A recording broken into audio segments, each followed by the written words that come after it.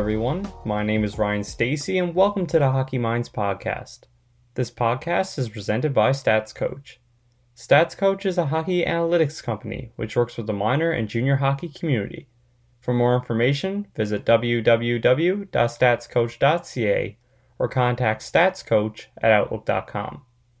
Today we're joined by Cameron Fimbo, former OHL scout and current account executive with MLSE and account manager with Octagon Hockey. Cameron is an energetic and relentless hockey mind who I was excited to get involved with the podcast from day one. He is always open to talking about hockey and his process personally, making for an insightful and opening interview experience. With that, here is Cameron Fimbo, former OHL scout and current account executive with MLSE and account manager with Octagon Hockey. Today we're joined by Cameron Fimbo, executive with MLSE and client manager with Octagon Hockey. Cameron, thanks for joining the podcast. Thanks, Ryan. Thanks for having me, man. It's been a long time coming. I know we tried to plan it a couple weeks back, but glad we finally got to sit down and actually chat one-on-one. Yeah, for sure. Things kind of get piled up, and obviously we had to push back a little bit, but I'm still excited to kind of get to finally talk to you here now, and we'll start talking about you and a little bit about your career. So just to start off, away. Tell people where you're from, speak to your upbringing and family life, and then also your involvement in sport throughout your youth. Yeah, so me right now, I've been in Pickering pretty much since I was like 2 or 3 years old. I was born in Toronto, but I moved out here with my family when we were really young, and then grew up in Pickering minor hockey and just kind of played all my stuff there, and didn't really take it too seriously up until I was probably grade 6 or 7. So I was probably like 10 or 11 years old, and then I decided like I wasn't really having fun in house league anymore, and I wanted to see if I could move up. But it's just such a packed organization. Like there's not many spots to go. There's only 3 teams. Like there's the AAA, AA, and A, and then they've got a little AE and select division. So felt like I was ready to make the jump to rep, but nobody really had a spot open for me. So at 12, I was getting to the point where I was almost better than a lot of the kids on the A and AE team, and went out for tryouts and got cut again. And I thought, like, what am I doing wrong? Like, I need to just like I need a break. I just need one break. And my dad, he actually talked to a couple people, and they said, you should take him out to Markham and just see what he does up there. And went out to the tryout, and they actually had an A and AE joint tryout. And went out there, skated, and I was just shooting for the AE team. And then the A coach, after the second skate, he pulled us aside and said, "Are you guys serious about this, or is it just like a skate?" And we said, "No, we're in. Let's do it." So yeah, did the third tryout, and then that's when I officially got told I was on the team. So jumped over there, and then came back to Pickering when I was in high school. Played there for 3 years, and then in my last year of high school, went out to Markham and played in GTHL. And after that, just played Junior C for Port Perry, and played a bunch of tournaments in the summertime with hopes of maybe going to Junior B or Junior A after. But university comes calling eventually, so it's just time for me to pack it up and go do school after that. But it was fun. I enjoyed my time there. My parents were really supportive. Went out of their way multiple times just to make sure that I could get to games and get to practices, and it helped too. I had a couple of friends from Pickering on my teams with the Waxers and then with the Islanders out in GTHL. So it was a nice cap to my playing days. But we were always hockey fans growing up. Played soccer too. Played a little bit of t-ball when I was really really young. But yeah, it was fun. I always had a passion for it. I always liked watching it and playing it. And a lot of my friends at school played hockey too, so I was kind of just. That was the thing. Like everyone just hung out at school, and then on the weekends you just go play hockey together. Yeah, for and, sure. A lot of my best friends today are people that I met through hockey. So, it gave me a lot, and I had a ton of fun doing it. And now we I guess you could probably speak to it too. We're making a living off it now, so it's a lot of fun. Yeah, definitely. And I like when people talk about the connections you make, and you talk about connections you make as a scout or as an executive or whatever, but a lot of friendships come from playing too. And I know a lot of my best friends growing up and people who I'm still really close with today came through hockey, and even coaches and everything and all these interactions. And It's just cool to kind of hear your perspective playing and being able to, kind of go to different organizations. I did that a little bit, albeit at a much lower level, but just kind of getting to interact with the little different communities and different teams and organizations. Um, Isn't it crazy too how people tell you like, oh, it's about the ride, like just focus on the ride. We'll all get to the end goal eventually, but they say yeah, like, like mingle with the people you're with now because they're gonna stick with you forever. And at the time, I was like, no, like we're all gonna go to university, or we're gonna go to different high school. I was like, no, I'm not really gonna see anybody, and I still talk to them to this day, and they're like yeah, some of my best friends. I can't even imagine having my life without them now. And yeah, even for some sure. coaches too that I had, like some of them just had a really, really big impact on the way I handled myself, even in the classroom too. Like things that didn't even like relate to hockey. And I still think about them and like some of the lessons that they taught me just about hard work and ethic, and it still sticks with me to this day. I thought like, oh wow, I guess they were right. Yeah, definitely. And that those informal interactions, like you said, you don't even think about it, and at the time you don't think it's going to have an impact, but down the road it does. And you talk about school a little bit in your blurb there. You had the opportunity to attend both Brock and Carleton. Doing a little bit of sport management before switching over to some business and law. Talk about your time at both of those schools and how they prepared you to work in different areas of sports moving forward. Yeah, so um, I'll start with Brock actually because that was year one for me. Like that was where I just dipped my toe in university life. But I was wrapping up I did a fifth year of high school. I did a fifth semester. I didn't do a full year, but I did one extra semester.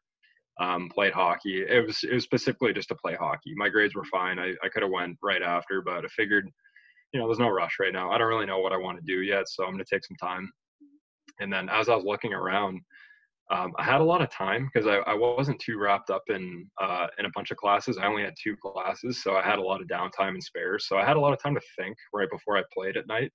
And I thought, like, what do I really want to do right now? And I couldn't really go a day without thinking or playing about hockey. Like it just consumed me. My best friends were still playing and talking about it, and then I was watching it at nighttime if I wasn't playing it. So I thought, like, what do I really want to do? And that was in 2015. My last season was 2014-15, and 2015 was at the time where Kyle Dubas was actually getting hired out of Sault Ste. Marie for the Leafs job. And I thought, whoa, he's young, like that's a big job. And just kind of traced it back and found out they went to a school called Brock and the infamous sport management program. So looked into it a little bit, found out Andrew Tinish was there. A friend of mine now, Brandon Curry, he's in there now too. We actually came in at the same time, but he was also a Brock guy. And there's been so many people that came out of there, like in Guelph, the AGM at the time, Phil Golding. He was actually really good friends with Kyle, still is to this day, and they were at Brock together. So it was like I was looking around, it was like a who's who of hockey right now, and they all got traced back to Brock for the most part. So went for a tour there and just really liked the overall atmosphere of it. A really big change. Wasn't too far from home. So decided to go there. And when I was there for about 2 or 3 weeks. And then that was my first time really being away from home.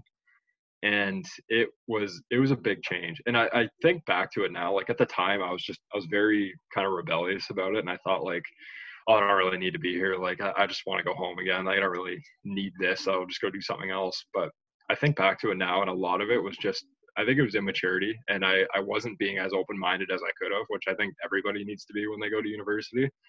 And that was the first time where my best friends weren't by my side.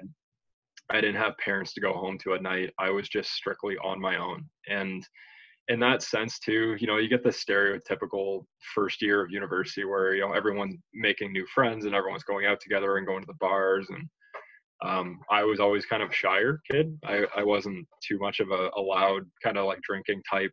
And then it was quick. It was pretty apparent that the people in my block were that type. And if I were to make friends, I was going to have to kind of assimilate with them and get in with them. So it took me about a month to really start feeling comfortable per se, and made my friends there. And then that's when things really started taking off for me. But I think that first month was really influential in me deciding that I wanted to go somewhere else, because it was just I couldn't get it out of my mind that maybe this isn't for me, maybe I should go do something else. And at that point I was already scouting too, and I figured I'm fairly young right now. I'm only 19, 18 at the time, turning 19, and I figured if I'm scouting now I could probably just kind of ride the wave here, improve each year, and then when I'm out of university, I could probably still get a sport job without needing to complete a program that was designated in sport.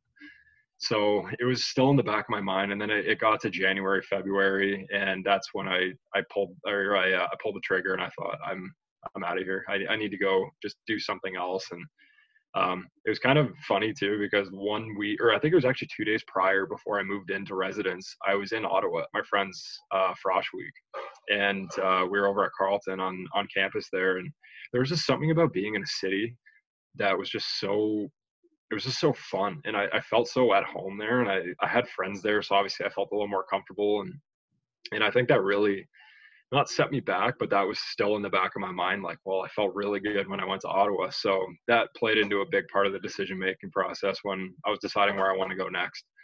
And it just happened to be Carleton, so I applied and sucked, saying bye to everybody. And of course, on the last month and a half, like when we're all kind of winding down from the school year and we're all thinking about what we're going to do next year, and people are signing leases to get into big houses together, I was in the process, but I wasn't. Like, I could see them getting really excited about it, but in the back of my head, I knew that I was out of there. So it was fun. I learned a ton.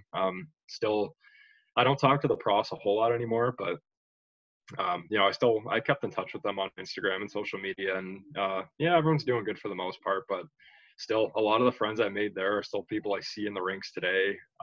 See like Brandon, like he and I are really good buddies now, and I met him in first year, and I knew that he was a go getter, and I knew he was going to be pretty good. So I figured, oh, well, I like watching him do his stuff, and hopefully he likes watching me do my thing at the rink. And now we're friends together, so it all kind of worked out. But that played into my decision to go to Carleton, and I figured I kind of want something that is still business related, but maybe more so on the side of maybe the law, where any kind of business transaction that goes down, there is a side of it that is law related. So I figured this is the best program that I could do for myself and my end goals, and it was a business law major. So we focused a lot on banking law and employment, contract law, and then the minor on the side of it was for mainly like finance and accounting and just all the basic kind of business courses. And when we got into third and fourth year, we played a big focus on e-commerce, and then of course contract law. That was another big one. So I figured if I'm going to do any kind of management related role in my career for hockey, I figured a law background was going to be really beneficial. So I figured this is the best program that I could do right now, given my qualifications, because I wasn't a big math guy in high school. And it had all just kind of played into me being there for 3 years. And then obviously I got my roles with Guelph and Gatineau at that time, and everything kind of came to a head in 2019, and then moved on into my role now.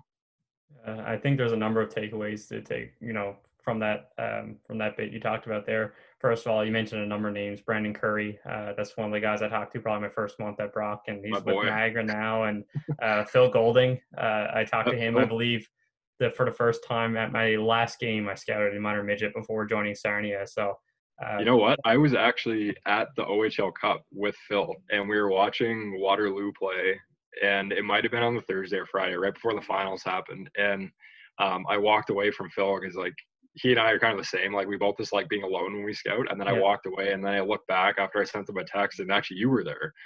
And I'd seen you on Twitter before, and I thought, oh, okay, that's pretty cool. And then I talked to Phil after. I was like, I think I've seen that guy. He's like, yeah, me too, actually. I think I've seen him on Twitter. It's Ryan Stacy. I'm like, oh, okay. I put the pieces together.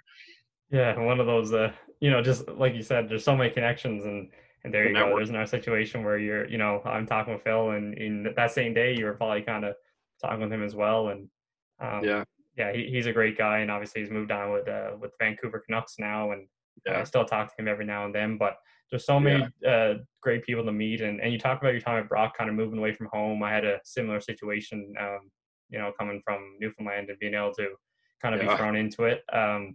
I think you took a leap of faith there. I moved an hour and a half away. You flew across the country. Yeah, and there's definitely some.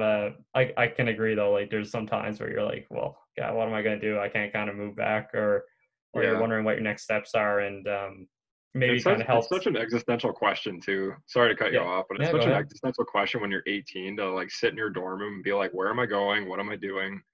Like, what am I even doing here? And then most of the time you just need to like have a good night's sleep, just get up and just keep doing it. And Yeah. after a couple of months of that, it was like, okay, now I'm starting to feel comfortable. So Yeah, it's definitely a lot of external factors you kind of have to get used to. And for me, it maybe helped that I don't really remember if it was part of the process or it was just by luck I kind of got put on alcohol-free floor. So maybe yeah, like you talk about the party atmosphere or whatever the case may be. I was definitely interacting with maybe a group that wasn't so yeah, as you maybe say vocal, but yeah. definitely made a lot of friends through the sport management program, and I made a good group of friends that made the transition to kind of being alone away from my Yeah. original group of friends much easier. And actually met on the first day two guys, one of them being from New Brunswick, and the other was Oh, actually from Upper Gullies, just outside of St. John. So one of these yeah. crazy two connections that you kind of make and make it feel a little bit more like home. But I think it That's just goes to show that in a situation like going to school, you really have to take a leap of faith, and sometimes you have to realize that maybe the initial step that you took isn't for you, and maybe you need to take a step back. I did the same thing when I kind of worked with Humboldt for a little while. Was there for maybe 2 or 3 months and realized I needed to take something that was a little more maybe close to home. And at that time, it was Niagara Falls Canucks. So it's just one of those situations where, while it does seem like a great idea or something that you're really excited about, it's okay to maybe take a step back and look at it from a different perspective. And obviously, you yeah. made a pretty good decision going to Carleton. Yeah, Um, and for those that went to Brock too, I was over in Coreyview, so I was on like the far side of campus where not much action went down, and then a lot of the busyness was happening over by like Lowenberger and Village and things like that. But yeah, just right away, I was feeling kind of out of sorts because I'm seeing all these other people. They're all so close together. They're all making friends, and then we're kind of, we're kind of like the forgotten residents, like over exactly. in the side. So I was just feeling kind of like excluded a little bit. But then my roommates were they were super respectful, super quiet, and at the time I was kind of seeing that not as a negative, but I thought like this could be better. But I look back now and I'm like, I would love that. Exactly. If you were quiet all the time, like that's what you want. If you want to get loud, you can go somewhere else. You Yeah. don't need to be in that all the time. But I feel like that really worked out near the end where I had a lot of study time where I could just be with myself. I didn't need to be around anybody, and it was actually a blessing in disguise. But yeah, Yeah. not the worst thing in the world. It's one of those things that you kind of take for granted. And like I said, I was on a quieter floor, and I was in DQ residence, so Oh yeah, you got 8 different rooms, and some of the rooms have 2 people, so you're all on top of each other almost. So having yeah, that peace and quiet, and like you said, sometimes you just need to get a good night's sleep, and yeah. that's not always Case University, and that's just the way the kind of university experience goes. And that's not That's to right. single out Brock or any university in that way, but Yeah, no, it's just a learning process, and everybody has their different takeaways. And yeah, like I said, you obviously made a good decision going to Carleton, and for me, I enjoy my time at Brock. So, for sure. moving on from school a little bit, you touched on it briefly, but you spent some time scouting during those years. Your first Mhm. position was with the Brampton Bombers. Tell us how you Yep. found yourself in that job, and speak to your experience with Brampton. Yeah. So Brampton, that was like the first one that really broke me in. Like they didn't really have a whole lot for me to kind of learn from. Like I was more so just on my own. But the way I got there was actually through a friend of mine who's still working in hockey today, TJ Clark. He's based out of Niagara now, but at the end of my playing days, I was doing a lot of tournaments in the summertime just to kind of get up the pace with people that were playing junior and playing AAA. And I mean, like I'm a double A kid, and I figured like if I could skate with these guys in the summer and just like kind of measure up to them, I figured I could go into my season and just already be ahead of the curve. So TJ actually gave me a really big opportunity just playing, and then near the end of it, I told him like, I don't really know if I want to play tournaments this summer. It's a lot of travel. I'm kind of burnt out, and I wasn't really sure if I was passionate about it anymore. But I think looking back now, I was more so just burnt out. I just needed a change of scenery. And at the time, I told him I'm going to school. Um, I'm known for sport management. I don't know where I want to land yet, but I know that I want it to be hockey. Like there was no other sport for me that I wanted to pursue. It was strictly hockey. Still is hockey. I haven't really thought about anything else. But he said, okay, well, if you're going to do that, I don't really want you to leave completely, because he's like, I think you're just burnt out. I don't think you're losing your passion for this. I think you just need a break. So he said, try this. Um, it's not going to be paid. It's not going to be expensed or anything like that. Like this is just, if you want to do it, here you go. And I thought, well, yeah, I mean, I'm going to take it. And Niagara, I knew at the time, had they had a bit of buzz behind them with the North Stars at that time. That was the year with Adam McMaster and Hunter Holmes and Riley Yeah. McCourt. So I figured like, oh, they got a pretty good system coming up here, and then Junior B is right there. So I figured like, geez, okay, more than enough here to get my eyes on. So went out there. First tournament of the year for them was it was like a little kind of play-in tournament almost in the Gale Center, Niagara, and Junior B teams came in, so they were playing London, the Nationals, and then they were playing. It might have been Brantford at the time, maybe. So I was just kind of watching. Oh no, it's Caledonia. That's who it was. And I was watching that, and it was actually pretty good hockey. Caledonia always has a pretty good team, but I saw that and I thought, oh my God, okay, there is life out here. Okay, yeah, sign me up. I'm gonna scout. I'm gonna scout Junior B. And I kept in touch with him. He was the assistant GM at the time, and then the owner was Dave Arsenault. So he owned the Orangeville Flyers team at the time too. So I was doing the scouting for about 2 months, and then it just kind of dawned on me, like if he owns both teams, I'm looking at a subset of players that might not be junior A ready, but they might fit into junior B. So in that case, are they going to be top end AAA players, or are they going to be players that are coming along that might need a year or two in junior B? But I figured if I'm watching these teams anyways with really high end skill, I might as well just be doing it for the junior A team as well. So I got in touch with their head scout, Paul Macchia, sorry. And got in touch with him, and then we talked to Dave, and Paul said I can't cover everything myself. Like I'm in Toronto, and GTHL is big enough as it is, and we've got somebody down in Niagara that's going to watch everything out there and then bring them up to Brampton. So it just kind of led one thing to another. Me and Paul really got close together. I actually talked to him 2 weeks ago with his new team. Now he's the president of Downsview Hockey Club. So he's doing well for himself, but that was another network connection that just stuck with me all throughout my time scouting.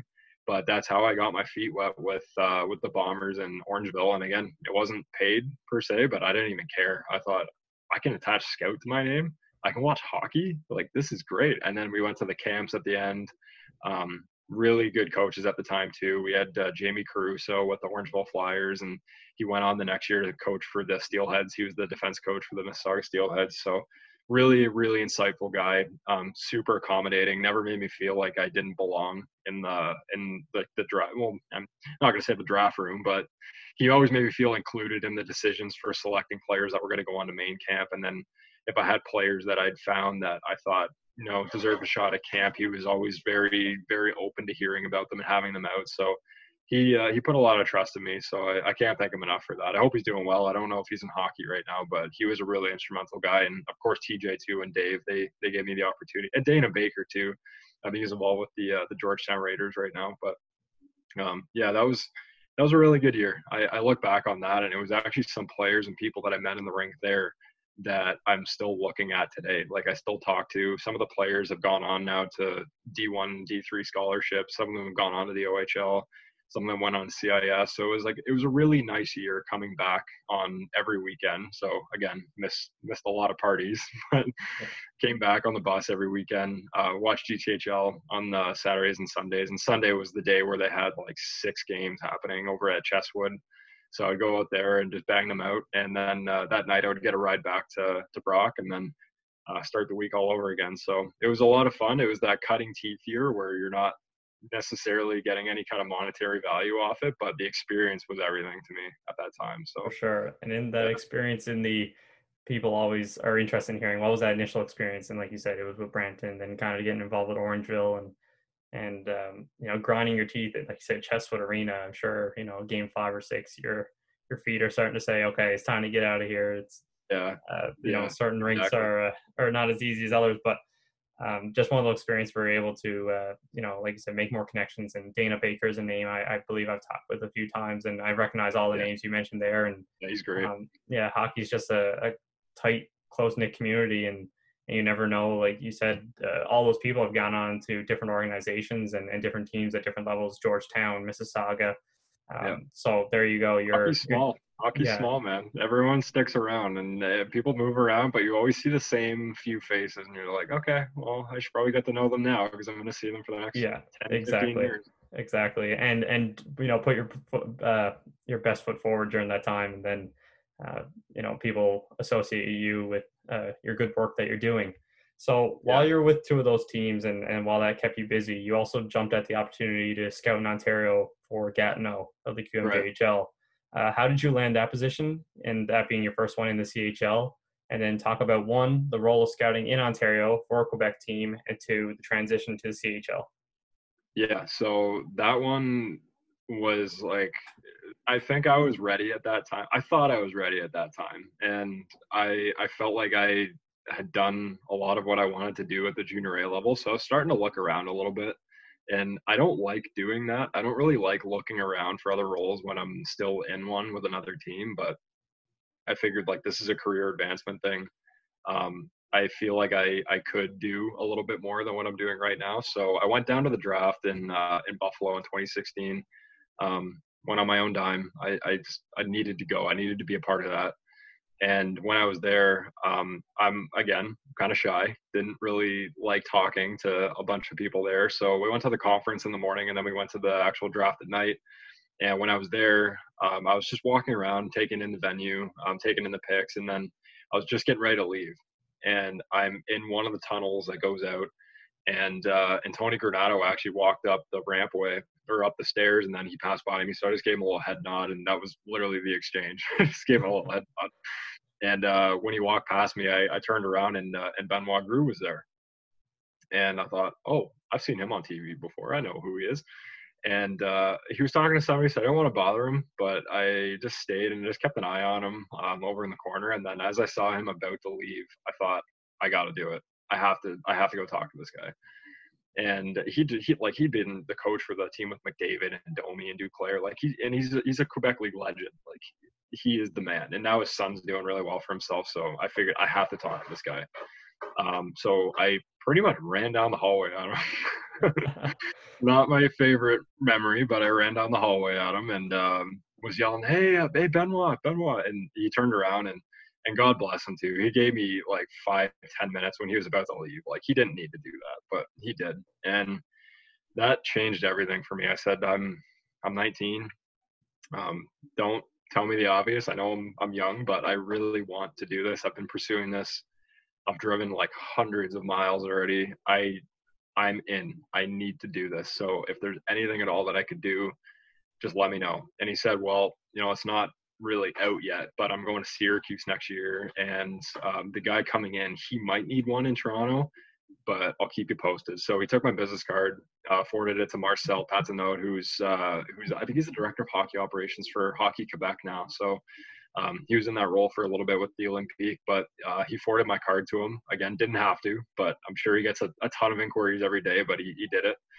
And then I got a call a week later, and it was from Marcel. So we talked a little bit on the phone, and he's like, I need somebody in Toronto, but I don't know how much realistically we could pay them, and like, what's the effect going to be of that bringing them to camp? Because then they had to pay for players in Ontario coming over, and we talked it out, but eventually it just kind of landed on, this is the right thing to do. And I was staying in Toronto for my first semester of Carleton anyways, because I was taking a lot of online classes, and that, like, looking back, it sucked being at home because everyone was at Carleton having fun, and they're already in second year at that point. But it was the best thing that could have happened because I got to cut my teeth with a Q team at that time, and the whole process of me scouting Ontario for the Quebec team, to answer the second part of that question, it was good up until the OHL U18 draft came into play. And then a lot of my guys that I had pegged as like guys that I wanted to invite to camp, they all ended up getting picked. And I was like, oh man, there goes a whole season of work. But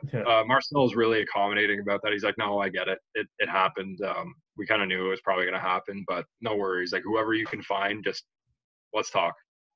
And had about 5 guys that I took over, but the process was interesting because you weren't looking for draft eligibles, so I didn't see any minor midget that year, and you were looking for players who had maybe kind of not aged out, but were over that 18 age or maybe 17 that were looking for a place to go. So I was looking at a lot of OJHL games. I watched a couple junior B games too, and then most of it was just GTHL and OMHA midget. And then, of course, once the midget draft came, then a lot of those guys got blocked off. So I was just watching mainly OJ at that time, but still had about 4 or 5 guys that we took out to camp. But it was good. It was a really insightful experience. The language barrier was tough because I don't speak French. But we worked through it, and that was my first time using RinkNet, which I ended up using for every role I had after that. So it was a good kind of dip your toe in the water experience, and it gave me a little bit of clout too. Because I mean, I'm in the CHL now, which is what I wanted to do ultimately. But yeah, it was all good things to say about the team. It was first class. They took care of me well. They paid me a little bit. It wasn't a ton, but again, it wasn't about the money for me. It was just about getting that CHL scouting experience under my belt, and we accomplished that. So it was all worth it. That's great, and it goes to show that somebody obviously took a liking to you and kind of gave you almost like took a leap of faith, kind of giving you an interesting position, especially in the queue. Some teams don't really have that Ontario scout or somebody looking outside the organization or outside of Yeah. the regular draft zone. And being here in Newfoundland, I even know some teams don't really have a scout out here, even though we have kind of some teams. So it's one of those things where they were kind of thinking outside the box, maybe from a traditional scouting staff or whatever it may be, and kind of gave you an opportunity. And like you said, pay might have not been prominent or anything like that, but you still had the opportunity to say, okay, here, I'm in the CHL, I'm Yeah. 19, 20 years old, and this is what I'm doing with my life. Yeah, and I really wanted to take that and just hit it as far as I could. Like I took that role, and there wasn't much direction because they're focused on Quebec and Eastern Canada based players that they could draft for their draft because that was the main priority. So I was just kind of like a territory scout, which isn't to diminish that title at all because it's still relevant to having kids out to camp. Yeah. But that role, like they didn't really give me a whole lot of direction. They just said find players, keep a short list of about 10, and then just check back periodically. And then when it comes time to invite, then we can have a talk about it. But there was a couple cases here and there where they wanted me to go watch certain players in particular, and when they gave me that direction, I was all in. I was there Yeah. early. I was there like half hour early to the game. I was like notepad out. I was wired on coffee. I was ready to go for Yeah. when I saw those players. And then I gave them what I thought was a pretty accurate representation of who the player was. And you can't ask for much more than that, right? Yeah. I gave them my 2 cents and I did what they asked of me. So For sure. And I think at any stage, and I can kind of feel the same way that, you're in somebody's volunteer roles and they're kind of just saying, go ahead and do what you can. But when you get that message, say, okay, I need this player. This is the guy we're looking at. You kind of just take it up yeah, another level, and what it was maybe for some a hobby now turns into, okay, this is my career moment. You almost come at yeah, it with that approach, like this is you're going into to make or gaming break mode. me. Yeah, exactly. Yeah, you get in that, like you said, the players kind of have that mentality of like game mode, or the goalies who don't like to be talked with. It's like you kind of sit up by yourself, and you like the other scouts, like just don't kind of approach me. Like I'm in the zone here, and take that as you will. Yeah, Uh, I had the face on too. I had the game face on. Like, I can't. I kind of think back to that sometimes. Like, what did other scouts think of me when I walked in? Like, I was just kind of stone faced the entire time. But yeah, I'm usually a pretty smiley guy, and like I like joking around a little bit. But I had to kind of change that because I had always thought that scouting was like a serious thing that yeah, you can't talk to anybody. Obviously, it's not true. There's times to be serious, and then there's times to riff and joke around with other scouts too. But I was just zoned in. Like I yeah. had my piece of paper and my coffee, and I was just dialed in. Yeah, for sure. And yeah, like you said, there's obviously opportunity to kind of joke around, and especially with scouts on other teams, kind of saying like, where's your glasses to, and what are you looking at here, kind of thing. But it's great to, like you said, dial in on those moments and hopefully get best results from it. Yeah. Around the time you finished in these scouting positions, you took a position with Oshawa doing some ticket sales in that department in the summer of 2017. Talk about the task of selling tickets at the OHL level and the experience of working on the business side during that particular summer. That was that was the most fun I think I've had in a summer in university because it was so small town, but it was like we got so much creativity. Like they gave us such a long rope with what we could do, and that was my team growing up. Like growing up in Pickering, the Gens were my team. I loved watching them play. And getting the opportunity to actually sell for them or work for them, it was like a dream come true. So it was a summer job for me. They were doing something called the Summer Road Tour, and we went to a bunch of different community events around at like Canada Day down at the lake, or we would have like Tim Hortons Camp Day. So we set up at a couple Tim Hortons around Oshawa and Whitby, and we would just go to like little fun fairs at elementary schools. and it was me, Abby Perfetti, who's actually the sister of Cole Perfetti. So that's how I first heard of Cole, actually. And then another kid named Cody Evans. But we were working for a guy named Joe Crimmy, who was the community manager at the time, who I actually worked with like 2 weeks ago with MLSE on something. But he gave us the opportunity and came in. I'd never sold anything before, and I thought I think I can talk. Like I'm kind of shy, but like if I know what I'm talking about, then I can pipe up a little bit. But interviewed for the role, got it, and then we went around, and it was a lot of fun. We got to set up a table, we set up the tent, and then we had a blow up thing where kids could shoot pucks into, and yeah, we just talked to people about the team, and that was my first dosage of being on the business side of a team. So just getting to know the inner workings of how things went with ticket sales, and just overall how to engage with the community, because it was an OHL team, and they are a diehard fan base out there in Oshawa. They love their team. So just getting to actually share that passion with other people that had the same passion, it was so much fun. But learning everything from like little flex pack sales, or maybe even talking to people about season memberships, and then just diving in on what they value as a customer or a potential customer if they've never watched hockey before, and then talking to them and asking the right questions to uncover what they enjoy doing with their kids during their free time. Or if they are hockey fans, then great, then have you been out to a game? If they haven't, then like let's have a conversation.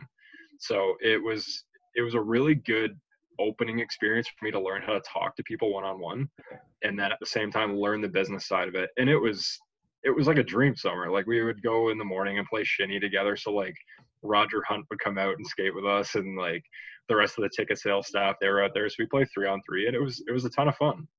So we did that in the morning, and then in the afternoon we would go and do ticket sales. So really good time, and it actually helped get me my position now selling tickets with Maple Leaf Sports Entertainment. But really pivotal summer in my career path for sure.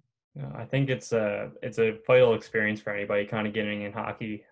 For me, I didn't really have maybe the direct ticket sales, but when interning with the Newfoundland Growlers, I was there for the playoffs and then into the off season, and we definitely did like the flex packages. And I remember going down to the regatta and doing like the community event, shooting pucks and selling tickets, raffle tickets, and things like that. And I did community events. I was in the Buddy the Puffin costume, doing that whole thing, in there some days for like hour and a half, and wondering if you're gonna pass out from the heat in there. But I think just being on that side of things and having that perspective, and especially talking with fans and seeing exactly why they're like gravitating towards the team. Obviously in Oshawa, you have Oshawa, Whitby, and all that area, Ajax, and then maybe with Newfoundland, it's the whole province almost. But you kind of gain that perspective and how things work and the business side of things, and it really you can take away things from that and then apply it in hockey operations or whatever you do moving forward.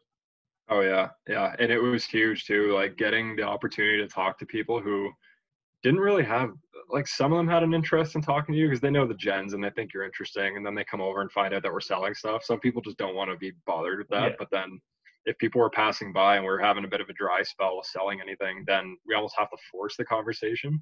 And you really find out a lot about how to communicate with people when they think you're going to sell them something. They're very guarded. But if you open it up with, hey, what brings you out today? It's more of like an open kind of just conversational question. Like, oh, we're out with the family today. And then right there, you have so many avenues you can take that conversation into leading it back to hockey. So that actually helped me a ton with my next role with the Storm, in being able to converse with people that, not that they didn't have an interest in what I had to say, but it was just like, it was kind of like a power distance thing where I'd seen some of the staff members on like TSN and on YouTube and during OHL games, and they're kind of intimidating at first. But I mean, it was kind of the same thing where I would almost be intimidated to talk to people for ticket sales, but you find a way to communicate with them. And then that just leads to so many avenues on how to deal with people in hockey, that it was really beneficial. Again, it was such a fun summer. Like I look back and I'm so grateful that I had that opportunity, because it was me checking off a dream job on my list, and then getting to learn at the same time and just have fun and just talk about hockey with people. Like it was the best. It's like what we're doing now. We're just talking hockey. Exactly. So, we kind of go back to the school aspect a little bit. While attending Carleton, you helped organize the Raven Sport Business Club. Touch on that experience, your role there, and what you learned during your involvement in that whole process.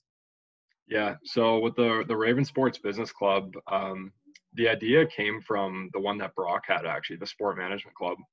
And with me leaving that and going to a school where they didn't have any kind of sport management or sports business focused club or program or course, it was a conversation with my parents that I had to have, saying, no, no, no, I still want to work in sports. I'm just going to go a different route. And I guess in like a way of trying to prove that to them, I thought, well, I could start this. Like, that'd be pretty cool. So it was actually, I drafted, like, I had my dad draft up a couple logos that we could have used for the club. And we called it, what was the name? It was the Carleton Sports Business Association, so CSBA. And then we had like a shield made up and everything like that. But put it out there. My heart was beating like a mile a minute. And I actually thought of the idea at like 6 a.m. when I was driving my dad to the bus that day. I had to go out and find jobs. So I was like taking his car to go out for job interviews. And I thought about it at 6 a.m. and I was just so tired. And I thought, like, that's pretty cool, actually. I'm gonna look into this. So I went on the club page. I didn't see anything. And then we started it. But took it to the student association, said, this is what I want to do. And then we started getting the ball rolling on it. And then shortly after we got the ball rolling, the athletics department got wind of it and they thought like, oh, well, we've kind of been looking at doing something similar too. So Cheryl Hunt, she's the, I'm blanking on her title, but I believe she's a director with the athletic department there. But she reached out with the student association. They said, let's sit down and have a conversation to see if we align on some of these ideas. And it was gangbusters after that. We were off to the races. They had somebody working for them named Lauren Gallant. She was the president. I was the executive vice president, and we went through everything from filing like the name brand Raven Sports Business Club under the school association, had a logo made up, got athletics on board with it, and then we went into the hiring process of getting everybody for corporate sponsorship to marketing and merchandise, like student engagement, game day operations. So we're making all these divisions that would give other people who had similar interests that experience that they would need to go off into other roles in sports. Because like, it's pretty hard to get experience in sports when it's such a small kind of niche field and there's not many opportunities. There's maybe like one or two interns per team at a time. So this was like one big platform where all these different people could come in, figure out what they want to do. We gave them full freedom to move across divisions. If they wanted to get their feet wet in corporate sponsorship, by all means, come out, see what we do. And then, you're getting applicable experience that way. But that was something that was we worked on over the summer when I was with the Gens at the time. And then when I went back to school, then we hit the ground running, and we had a series of dates lined up in early September where it was like Frosh Week, and then we had the football home opener, and the men's and women's ice hockey teams, they're doing their home opener a little bit later on. So we had all these planning phases for these cool projects that we we're going to work on. And again, like connected with all of them on LinkedIn, still keep up with them to this day. And Cheryl and Lauren and the Ravens athletic department, they were so pivotal in helping get that off the ground. They're still rolling with it now, but so many people have come out of that and gone into other sports roles that I guess it served its purpose. So yeah, that's great. Definitely got the chance to help people out, which is what it's all about, right? Yeah, definitely what it's all about. And I like the way you put it there. And it kind of goes to show your initiative as well. And like you said, 6 a.m. kind of looking for jobs and driving around. And I definitely got through that process too, the interviews and all that. And sometimes it's the jobs you want, and sometimes it's the jobs that you don't want. You just kind of got to go for it. But it's that phrase that sticks with you, like, where am I going and what am I doing? Yeah, exactly. And then that was like a 6 a.m. thought. I was half asleep and I was driving, and I thought, oh, that's cool. We should do that. Yeah, I think that is it's almost kind of the thought I had with this. It was like, well, I need some time. I got some time. What should I be doing to kind of stay involved with people? And now you're famous. Yeah, far from it. So to move forward a little bit more, in July of 2017, you gained what many would consider a more involved scouting role in Ontario as part of the Guelph Storm staff. How did you become a scout there with the Storm, and how was your time working within that organization? I know you talked on working with Phil and the people there. Wow, what a game changer that was. that set me up for what I have now, and I think back to how lucky I was to get that, and how fortunate I was to work with the people that I got the chance to work with, and it was crucial. It was crucial in what I'm doing now too. But to take you back to the start of it, so I was wrapping up with Gatineau at the time. Figured I'm probably not going to stay here. I don't speak French. I can't do much in the Gatineau office, even though we kind of talked about what I could do in the office there. The language barrier was going to be a really tough thing to get around, and I just figured I don't know if I'm going to get the experience or not the attention, but like I don't think I'm going to be taken as seriously if I go there. And I'm an English speaking person coming over to work in a French speaking community. I don't know how much value I'd really have for them, so it just didn't seem like the right move. And I'll thank them for everything, but sent in the resignation saying thanks for everything. I appreciate it, but my goal is to work in the OHL now, and I think I'm going to go try and pursue that. So went out on a limb and just I went into game mode again. I started compiling info on the teams that didn't have an Ottawa scout, and then came down to a small handful of them. And then from there, I got emails for Phil and George, and I don't think Wade had been appointed yet as head scout, but he was probably in the works at that time. And compiled a bunch of data on the recent draft picks for the U18 draft that came out of HEO, and then the players that moved on for the minor midget OHL draft. And over the last 2 seasons, it was pretty remarkable to see how many kids got taken out of those drafts from Ottawa, which was the territory that, I guess kind of gets the bad rap as not being as skilled as GTHL. And it's just a smaller league in general. So, I mean, I guess it's kind of warranted, but put together all this data, and I thought, a team's probably at a really big disadvantage if you don't have somebody in Ottawa, and kind of put like a little benefit statement in there being like, this is what I can do. This is what I can offer a team. Sent out the emails to Guelph and did not expect to hear anything. And then a week later, I just got out of the shower actually, and then I was walking downstairs, and then my phone rang, and it was Guelph. It said Guelph, Ontario, and it said George Burnett, and I was like, oh my God, here we go. This is it. Yeah. And picked it up, and it was George. We talked a little bit about some of the stuff that I had sent over, and then he wanted to know if I could come down and meet with him. So hopped in. My mom, I didn't even have a car at the time, and my mom was at work. She works around the block from our house. She came home on lunch, and then I said, I need the car. Like, you don't understand. I need this thing right now. Yeah. So drove her back to school, and then hit the highway, and I was like smiling ear to ear the whole way. And got there, met with Phil, met with George, and I spoke to them for probably about 45 minutes to an hour. Told them a little bit about what I did with Orangeville, with the Bombers, what I was going to school for currently, and then my work with the Olympique, and if I was going back to Ottawa full time. And they said, "Yep, George had just come in at that time from Flint, and that was when Mike Kelly was on his way out. And they said, we like having a guy in Ottawa. Typically, we don't know what it's going to look like.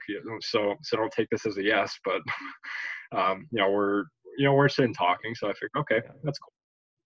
And left the interview, and I just had a really good feeling about it. I felt like I'd done really, really well in it. I felt comfortable, but I had no idea where to go after that, because obviously it's hockey, things happen, and things can change on a dime. So I did not know what the next steps were, but we talked, and things were looking good. And then I got the official word near the end of the summer that that they were going to give me the opportunity to come out and work with them. So went to training camp, met all the new scouts there, and came in at a time where Justin Barry, he was the SCTA scout. He's out in Ancaster, but he came in at the same time when we were both new, and we roomed together. And I got to meet Jim Mancuso, who's still there in Northern Ontario, and all the other guys, and then Wade, obviously, who was the head scout. So got to get my feet wet there, and then move out to Ottawa full time, and just hit the ground running from there. But that was my first opportunity in the OHL that I was not going to let fade away. I thought, again, like we talked about earlier, if they said, okay, we're looking at minor midget now, and you're going to rank players this time, and I wanted to compile data, file reports, and I was salivating at the opportunity to get to do that finally. So I made it a note that, yeah, I'm the Ottawa guy, but I'm going to be everywhere.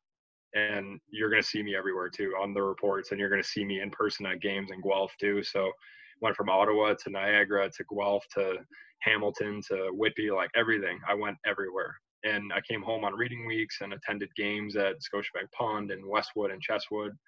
And I was all over the place that year. But like, talk about a learning year. That was the learning year where I was around people who had been in the game for so long, and getting to learn from George and learn from Wade, and then be around with Phil all the time, and just getting to know other people around the game and getting to know their perspective on players, it was crucial. I mean, learning how to scout and how to evaluate properly. So that's pretty much how it started, and then that led to what was 2 years at the time. But again, the Ottawa Loop it was pretty cool to get to watch that because they had guys like Sean McGurn and Kyle McDonald, who's now with the Windsor Spitfires, and Nolan Seed, who's with the Owen Sound Attack, and that was the first year I was with them, and then the second year that was the Dylan Peterson year and Donovan Sabrango. So getting to see players like that, it was like you can't really ask for a better crop to kind of cut your teeth on, and get to evaluate them and get to watch them on a weekly basis. So that was a lot of fun getting to do all the long road trips together, going to Peterborough for the tournaments and the Marlies tournament, go to Whitby together, and it was a dream come true that I got to do that. So I can't thank them enough for giving me the opportunity. It sounds, again, just another crazy experience, and you kind of took it, put your all into it, and you kind of talk about almost like hijacking the car in the middle of the day from your mom to kind of go down and get the interview and making that effort. A lot of people will say, okay, if I'm an Ottawa scout, that's where I'm going to be, in Ottawa. You're not going to see me anywhere else. But, me personally, I seem like, there's a couple scouts. Tristan Whitley is another one who comes to mind that I literally, I couldn't go to an arena. Yeah, I couldn't go to an arena and not run into, or at least see you guys somewhere in the arena.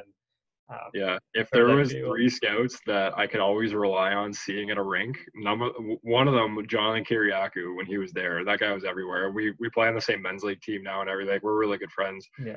And then he was with the Ottawa 67s as the director of player development.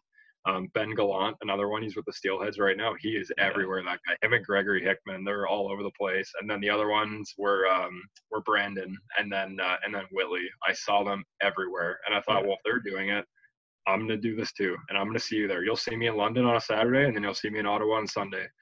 There's no question in my mind. But I'm gonna do as much as I can right now, and I'm gonna learn as much as I can. And that was the mentality for my 2 years there. Yeah, and that's a perfect mentality to go by. And when people see that commitment, obviously they'll give you more responsibility, and it seems like that's kind of how it went with Guelph, and having the trust from the management and Phil and George and those people who obviously had a number of connections. It probably helped learning from them and bouncing your ideas off of them, and the team was fairly successful during that time as well, as you know. So.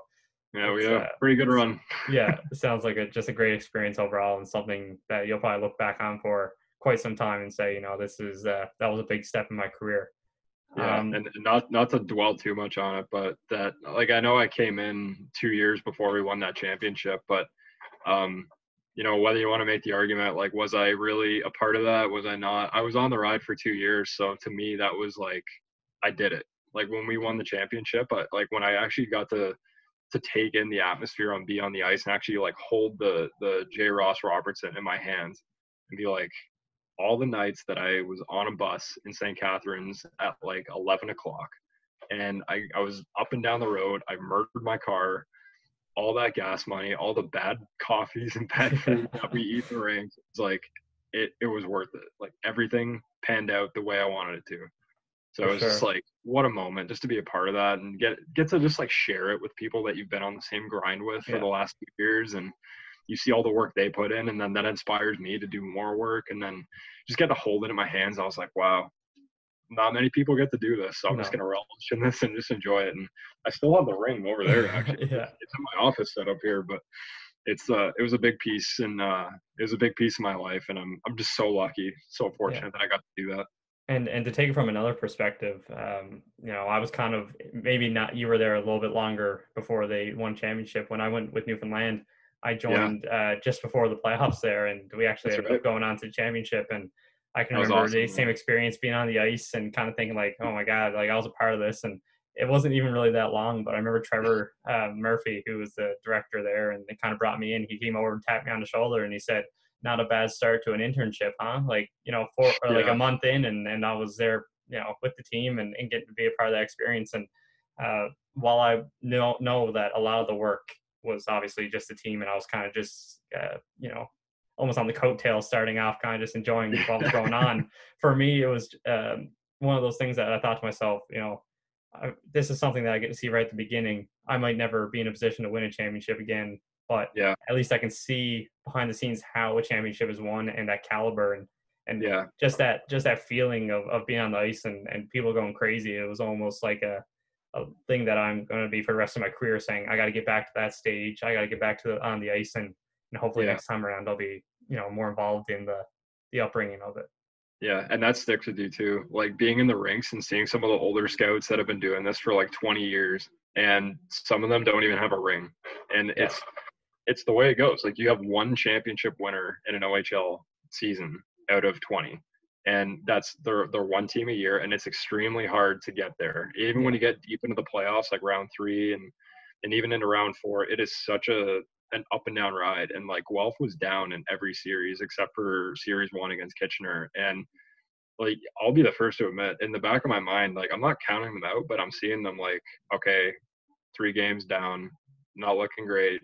Okay, what do we do now? And then George just put together like a master class of coaching Yeah. and with like Chad Wiseman, like just to be a part of that and like just to get to see everything from the get go and be a part of that ride. It was like some guys never get here. Some of them never get here, and we're here right now. We're a part of this, and we get to say that we were a part of that forever. Like it lives forever, and Exactly. it's such a special moment just to be a part of that. It was so great. Yeah, and I think anybody looking into your story and kind of learning about that path, it's something to admire. And like I said, and we kind of touched on it, it's something that's probably going to fuel you in the future, whether it's in your current positions or down the road. Yeah, Looking down the road, while I've looked at some different things in your career and kind of how you've looked at things and maybe some of the position paths you've taken. Looking 10, 15 years down the road, where do you hope you're going to be in your career, or is there any long-term goal that you'd like to meet? hmm. I try to not plan these things. I did in the beginning, but now I've just kind of relaxed on it, saying that I don't really want to have a plan because I've had so much fun the last 5 years going into 6 now that they were so unplanned and so off the cuff that I think that's what made it fun. But now working with Octagon and getting to see the deal side of it, like actually representing players and getting to, it's not just deals and dollars, like getting to actually work with the families and getting to Yeah, know the families and things that have happened in their life and just getting to know more about them and the player and seeing them come up through their playing age and then getting drafted to the OHL and then potentially the NHL. It's I really like that side of it, and I wanted to pursue that, so that's how I kind of landed with Octagon.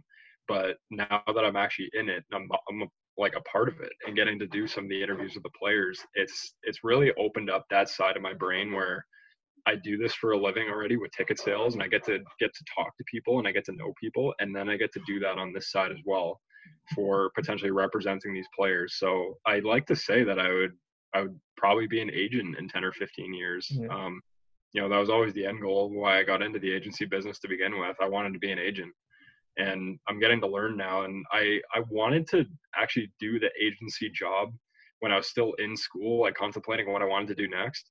And right now in my position, I'm a client manager, so I oversee the clients that we have in the GTA and then out in the ETA as well for OMHA hockey. But like I think back to that, and I'm not ready to be an agent, and that's okay. And in my mind at that time, I thought, no, I want to do it. I need to be an agent right now, or else it's all worthless. But it's really not. Like I'm learning so much about the whole process of how to actually manage and represent players effectively and how to do it the right way. And I'm okay with where I'm at right now. So I'm not really planning anything in the future. I'm just gonna let it ride out. And like the only thing you can really control is how hard you work.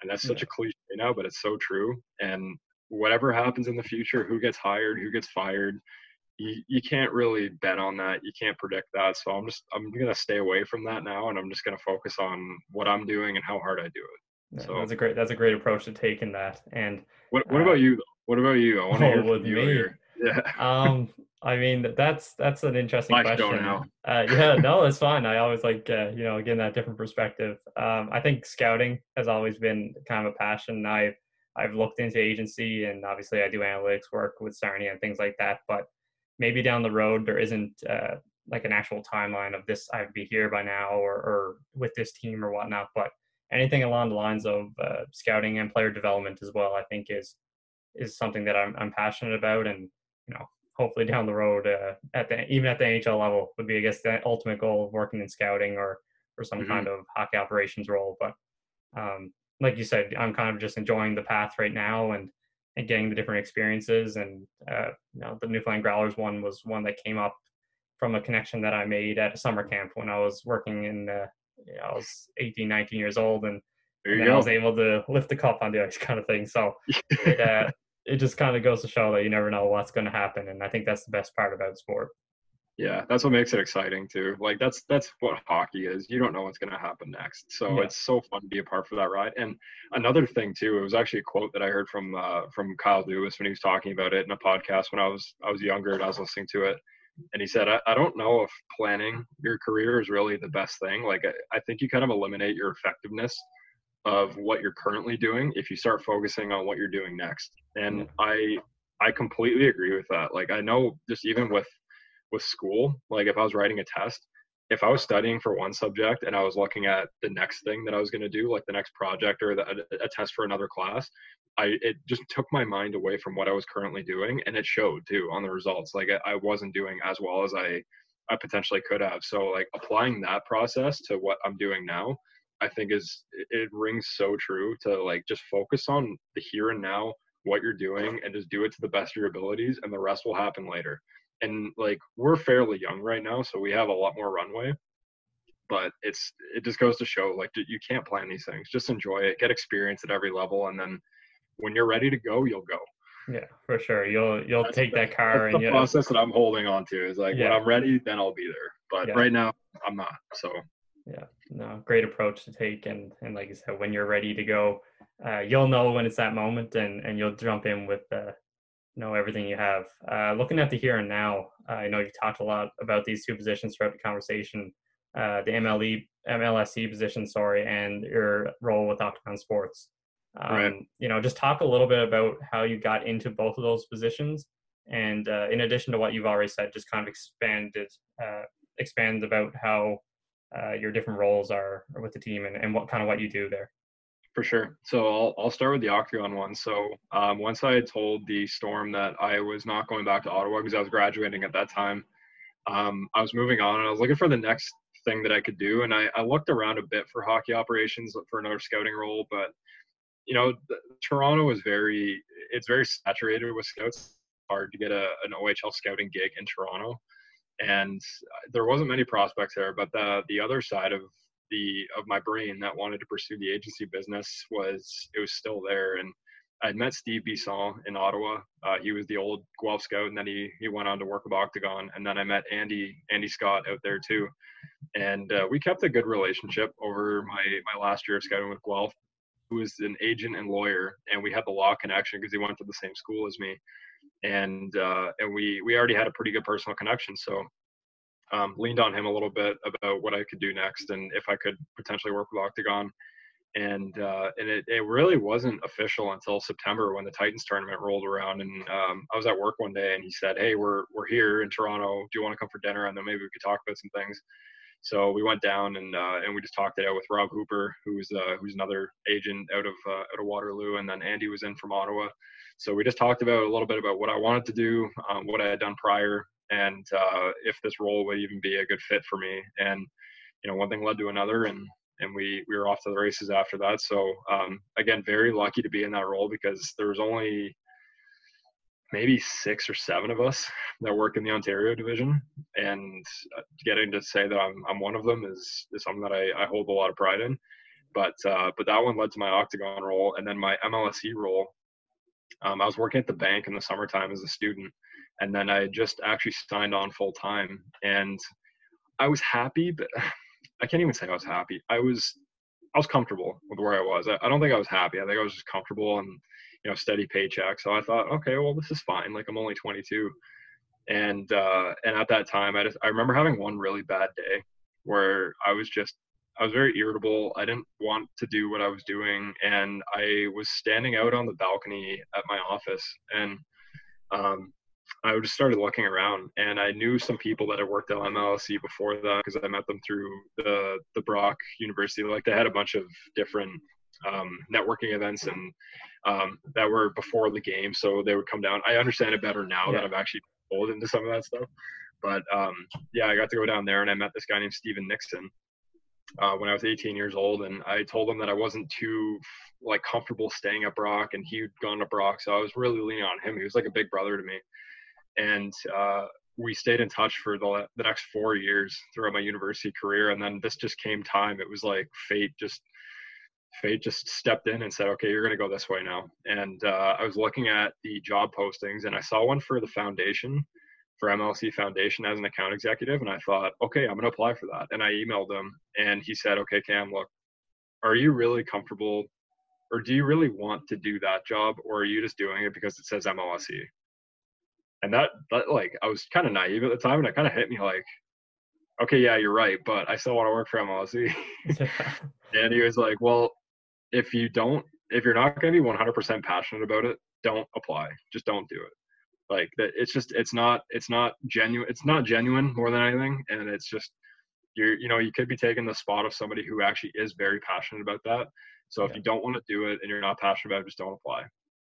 So I didn't. I moved on, and then sure enough, 2 weeks later, I just thought I'm gonna check again. Now I'm even more kind of just unhappy with where I'm at, and just went on the website again and saw a posting for an account executive, and I took a screenshot and I sent it to him, and I was like, "That's it. That was the only text I sent with it. I sent him the screenshot and I said, "That's it." And he sent me a text back and he said, "Okay, well, you know what to do." And we went through a whole process where we did a group interview, and then it turned into a smaller kind of speed dating style interview, and then it turned into the one on four interview with the rest of the managers. And I felt like I really put together some really good interviews, and I was pretty confident in myself. But again, you never really know with those things because it's employment. Interviews are weird, and Yeah. yeah, you don't know what's going on behind the scenes and who they like, and if there's anything that you could have done better. So I kind of just detached from it. I said, okay, it's over. If I don't get it, I gave it my best foot forward, and and here we are 1 year later. And I was fortunate enough to be there, but my actual role with them, just to give a little bit of insight into it. So I sell tickets for the Argonauts and then for the Marlies as well. So I'm over at the BMO Field location, and when I sell them, I'm mainly focused on youth sports and corporate and any kind of other. I'm more of a group sales specialist, but we focus a lot on season membership as well near renewal time. So I've got to get my feet wet in that a little bit. I've gotten to sell group sales, single tickets, flex packs, things like that. So I've gotten to have like kind of a whole smorgasbord of ticket sales where I've got to enjoy every kind of avenue of it. But Yeah. mainly I focus on group sales with them, and a lot of it is regarding me reaching out to minor hockey teams in the GTA.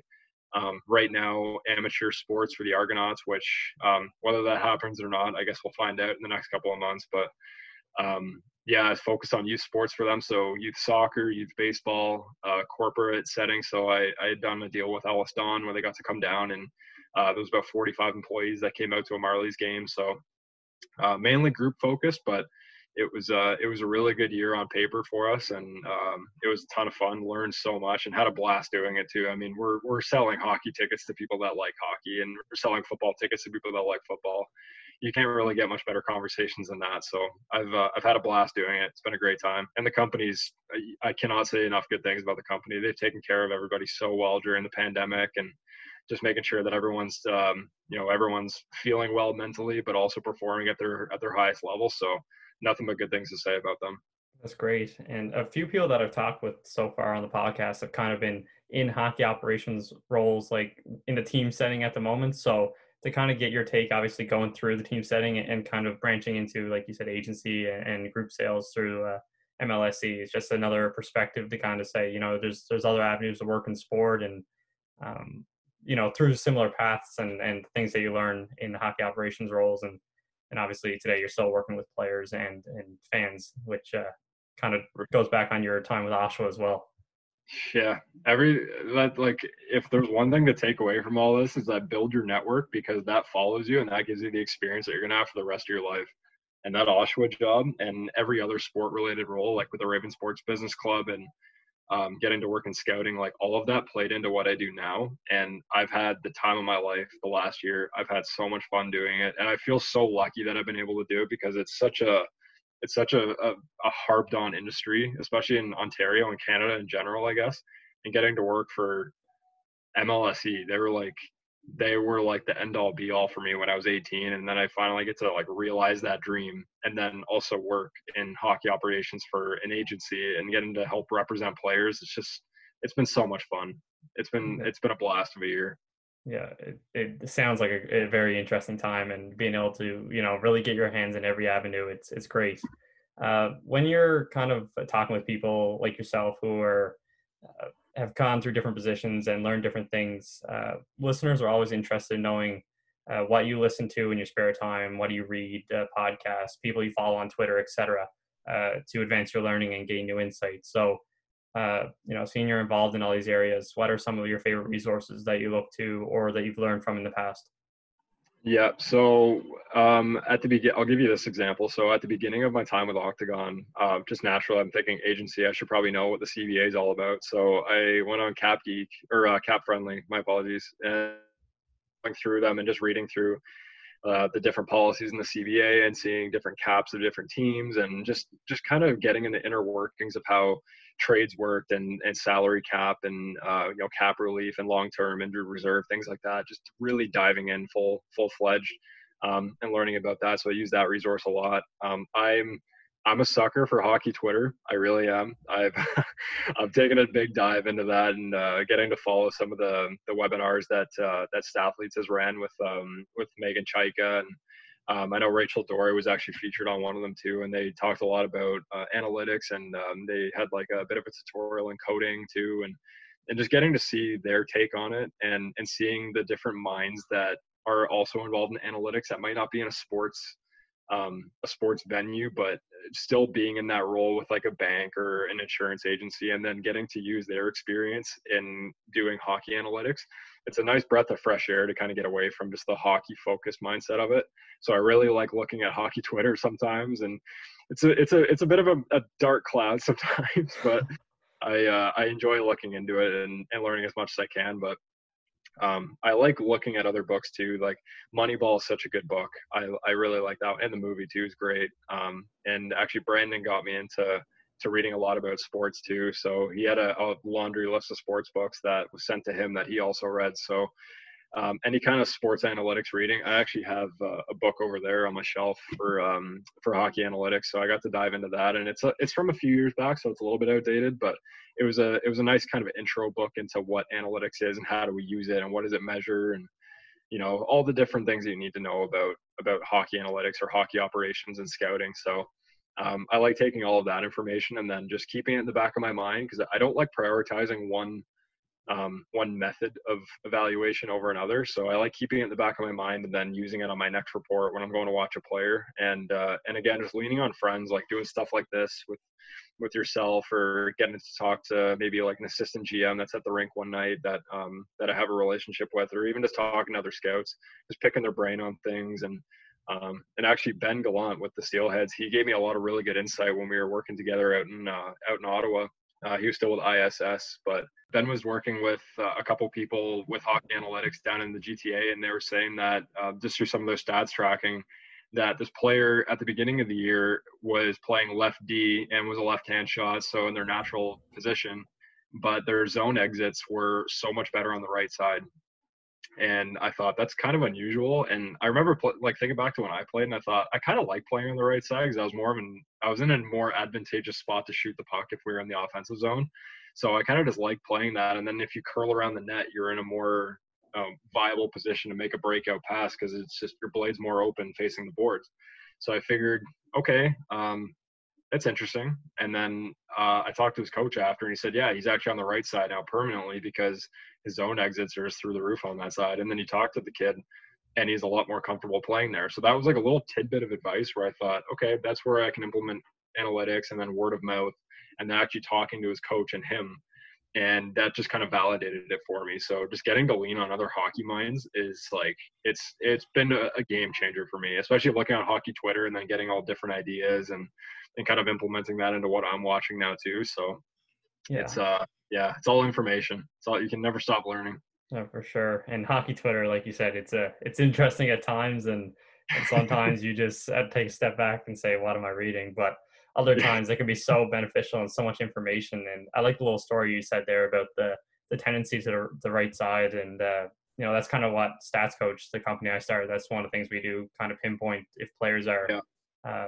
for their own purpose, are they going better on one side or away? And it kind of, like you said, it can help them with their coaches and say, maybe I should be playing on left side or right side, or different Yeah. things like that. So yeah, just one of those opportunities to learn more. And obviously you talk about books and Moneyball um, and Megan Chaika and Rachel Dory and all these different people who are sharing their insight. Wes Wolf's another one. There's a long list of people who get Wes involved. is And great. yeah, Wes is great. I saw his piece where actually it was the Hockey Analytics Night in Canada, the one that Megan Chaika was writing, yeah, and she featured Wes Wolf on one of them, and it was like I'd seen him, I'd never talked to him, but like so insightful, so yeah. intelligent with hockey in general, and it was like that was one of those moments where you could take from them and just implement it into what you're doing, and it's still in the back of my mind some of the things he was saying, and that other things that I've heard Megan Chaika talk about on panels at conferences, they all just kind of sit in the back of my head. So when I go watch, I can implement them at ease. Yeah, definitely. And, just so many beneficial people that you can learn from and so insightful. And a lot of them having, not really much of a playing background or a Yeah, minimal playing background. And it just kind of goes to show the way that hockey's leaning. exactly. Um, Through these interactions and, different experiences, you gain a lot of great lessons throughout your time in school and in the sports industry. What are some of the major lessons that you have learned?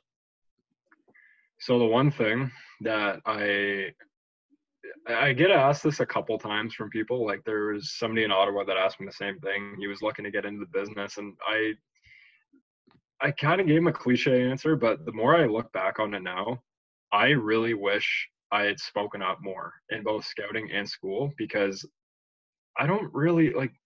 You can make the argument: are there dumb questions? Maybe, but for the most part, like you just might not be seeing it the right way as somebody else, and like it's so simple. Just ask a question. Just speak up on things, and that really kind of inhibited me or it kind of hindered me a lot with my OHL scouting career. I had certain feelings about some players that we were looking at that I felt weren't really being seen by other people. But then again, like I'm fairly new. I don't want to speak out of character, and then I'm a young guy. Like Yeah. I'm intimidated by some of these other guys.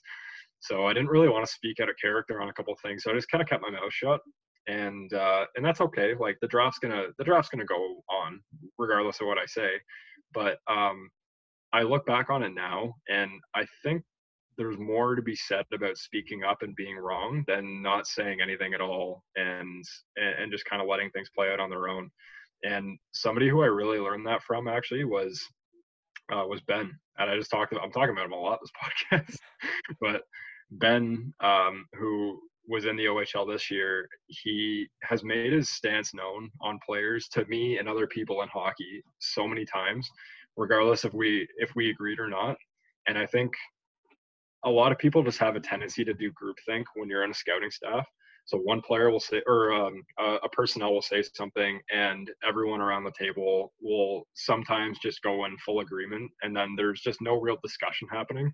So Ben was always really good about that, where I would say, "Oh, I like this player for this reason, that reason, and this reason," and Ben would say, "I can see that, but here's what I think, and maybe you're not seeing this the right way as I am, or maybe vice versa." So like just hearing him speak up on things, it was more insightful for me to hear that as opposed to just agreeing and just having like this one kind of standard thought about a player. And then he started implementing that in some of his conversations with the GMs and the head scouts and just other scouts too, where he would just be fully candid about it and be like, "Look, I don't see it that way, and here's why. You might not agree with me, but that's how I think." And I really wish I implemented that when I was with Guelph, because there was so much more discussion to be had at times. And I look back on it, and it was all good. Like we all got good players at the end of the day, but there was just like some things I just held on to. There was other things that I feel like I was too vocal about. And I'm looking on it now too, and it's such an important piece to learn just going through life, of just like making your opinion known in a respectful way. I'm not saying to start blurting things out, but just being respectful about it and just giving your 2 cents on it, because ultimately at the end of the day, if you're all in agreement on something, aren't you all doing the same job? Like if we're all scouts around a table, if you're all agreeing on something and you just keep agreeing and agreeing and agreeing, there's no discussion happening. Evaluation might get misconstrued a little bit. So I really think healthy dialogue comes through those disagreements sometimes. And it happens in the workplace, it happens in school, and it happens in hockey. So I really think having healthy dialogue about, maybe something that you're seeing versus what I'm not seeing, I think that's really essential to teams that are looking at drafting players and just overall recruitment for players in general. I think that's one of the biggest things that I would have told myself back in the day, and I did not do enough of it. Maybe it's because I'm shy, but I just didn't want to speak out of character, and I really wish I could change that now. But Yeah. hey, what can you do? Yeah, it's just one of those things. So you named a pretty good lesson there and talked about it. But people often say these lessons come from interaction in your experiences and interaction with mentors.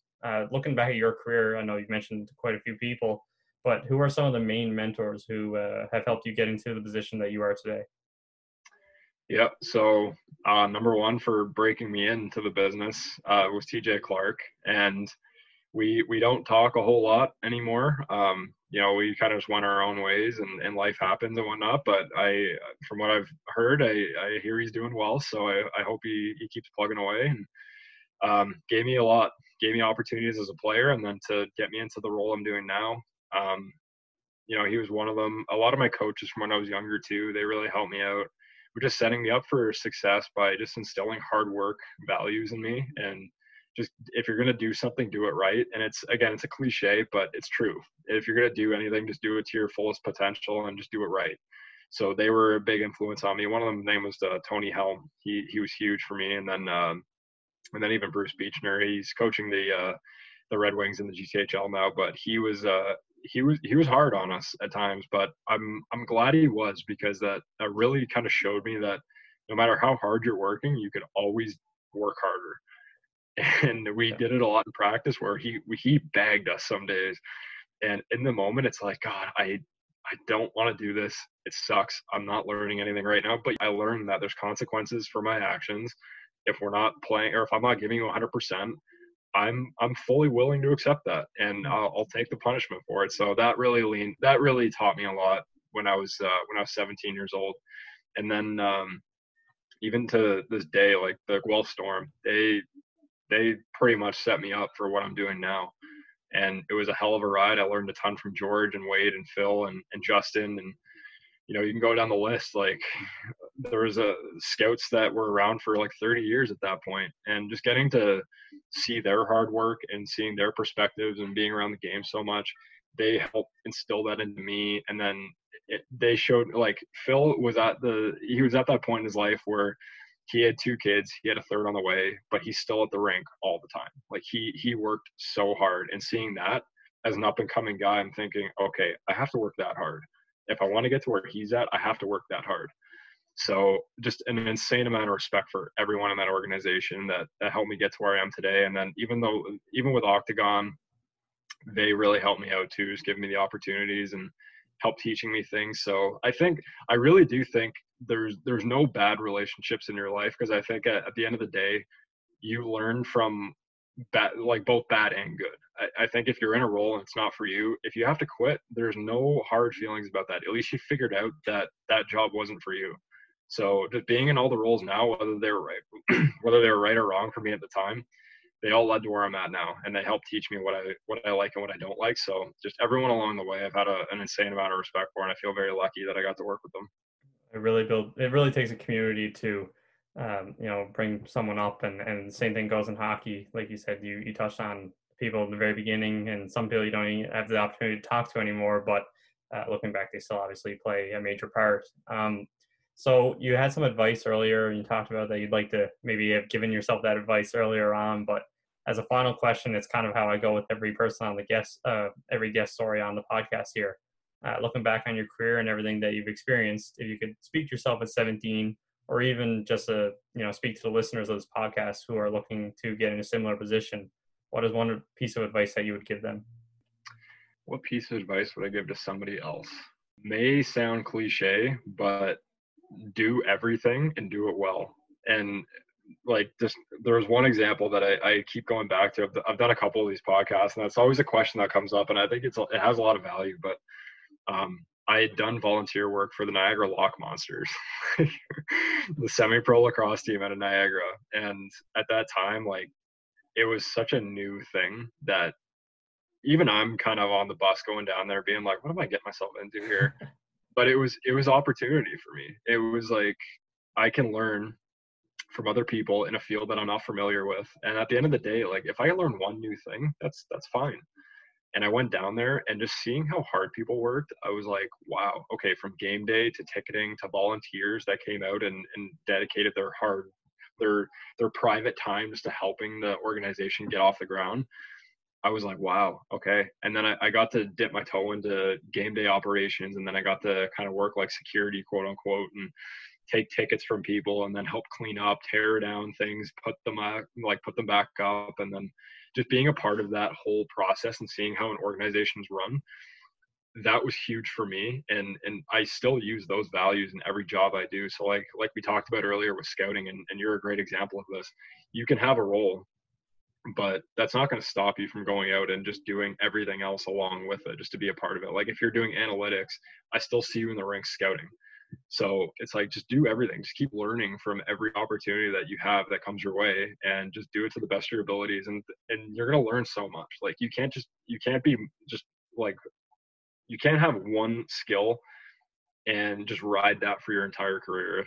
It's not gonna bode well. I think you have to evolve over time as a professional, especially in sports. And I think you need to learn different assets that are gonna help you moving forward. So again, like scouting, that's what I did. That's what I've been doing. But I was not a numbers guy, but I tried my best to learn analytics because it's gonna help me get better.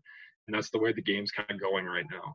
So I like looking at that, understanding it, learning how to do it, and then implementing it into what I'm doing next. So that's a piece of advice that I think a lot of people need to know, is that just don't be one dimensional. Have multi-level assets to your skill set that you can use, whether it's scouting, whether it's ticketing, whether it's HR, whether you're doing social media for a team, doesn't matter. But just have a bunch of skills in your tool belt, and then just work hard.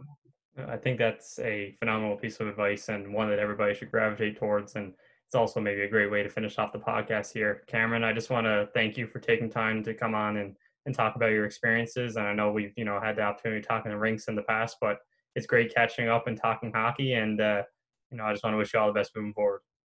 You got it, bud. I appreciate it, man. It's been fun. It's a new podcast, but I've been enjoying the guests you've had on. So hopefully people will enjoy this and all the guests to come. I appreciate it, man. All right. Take care. Take care, buddy.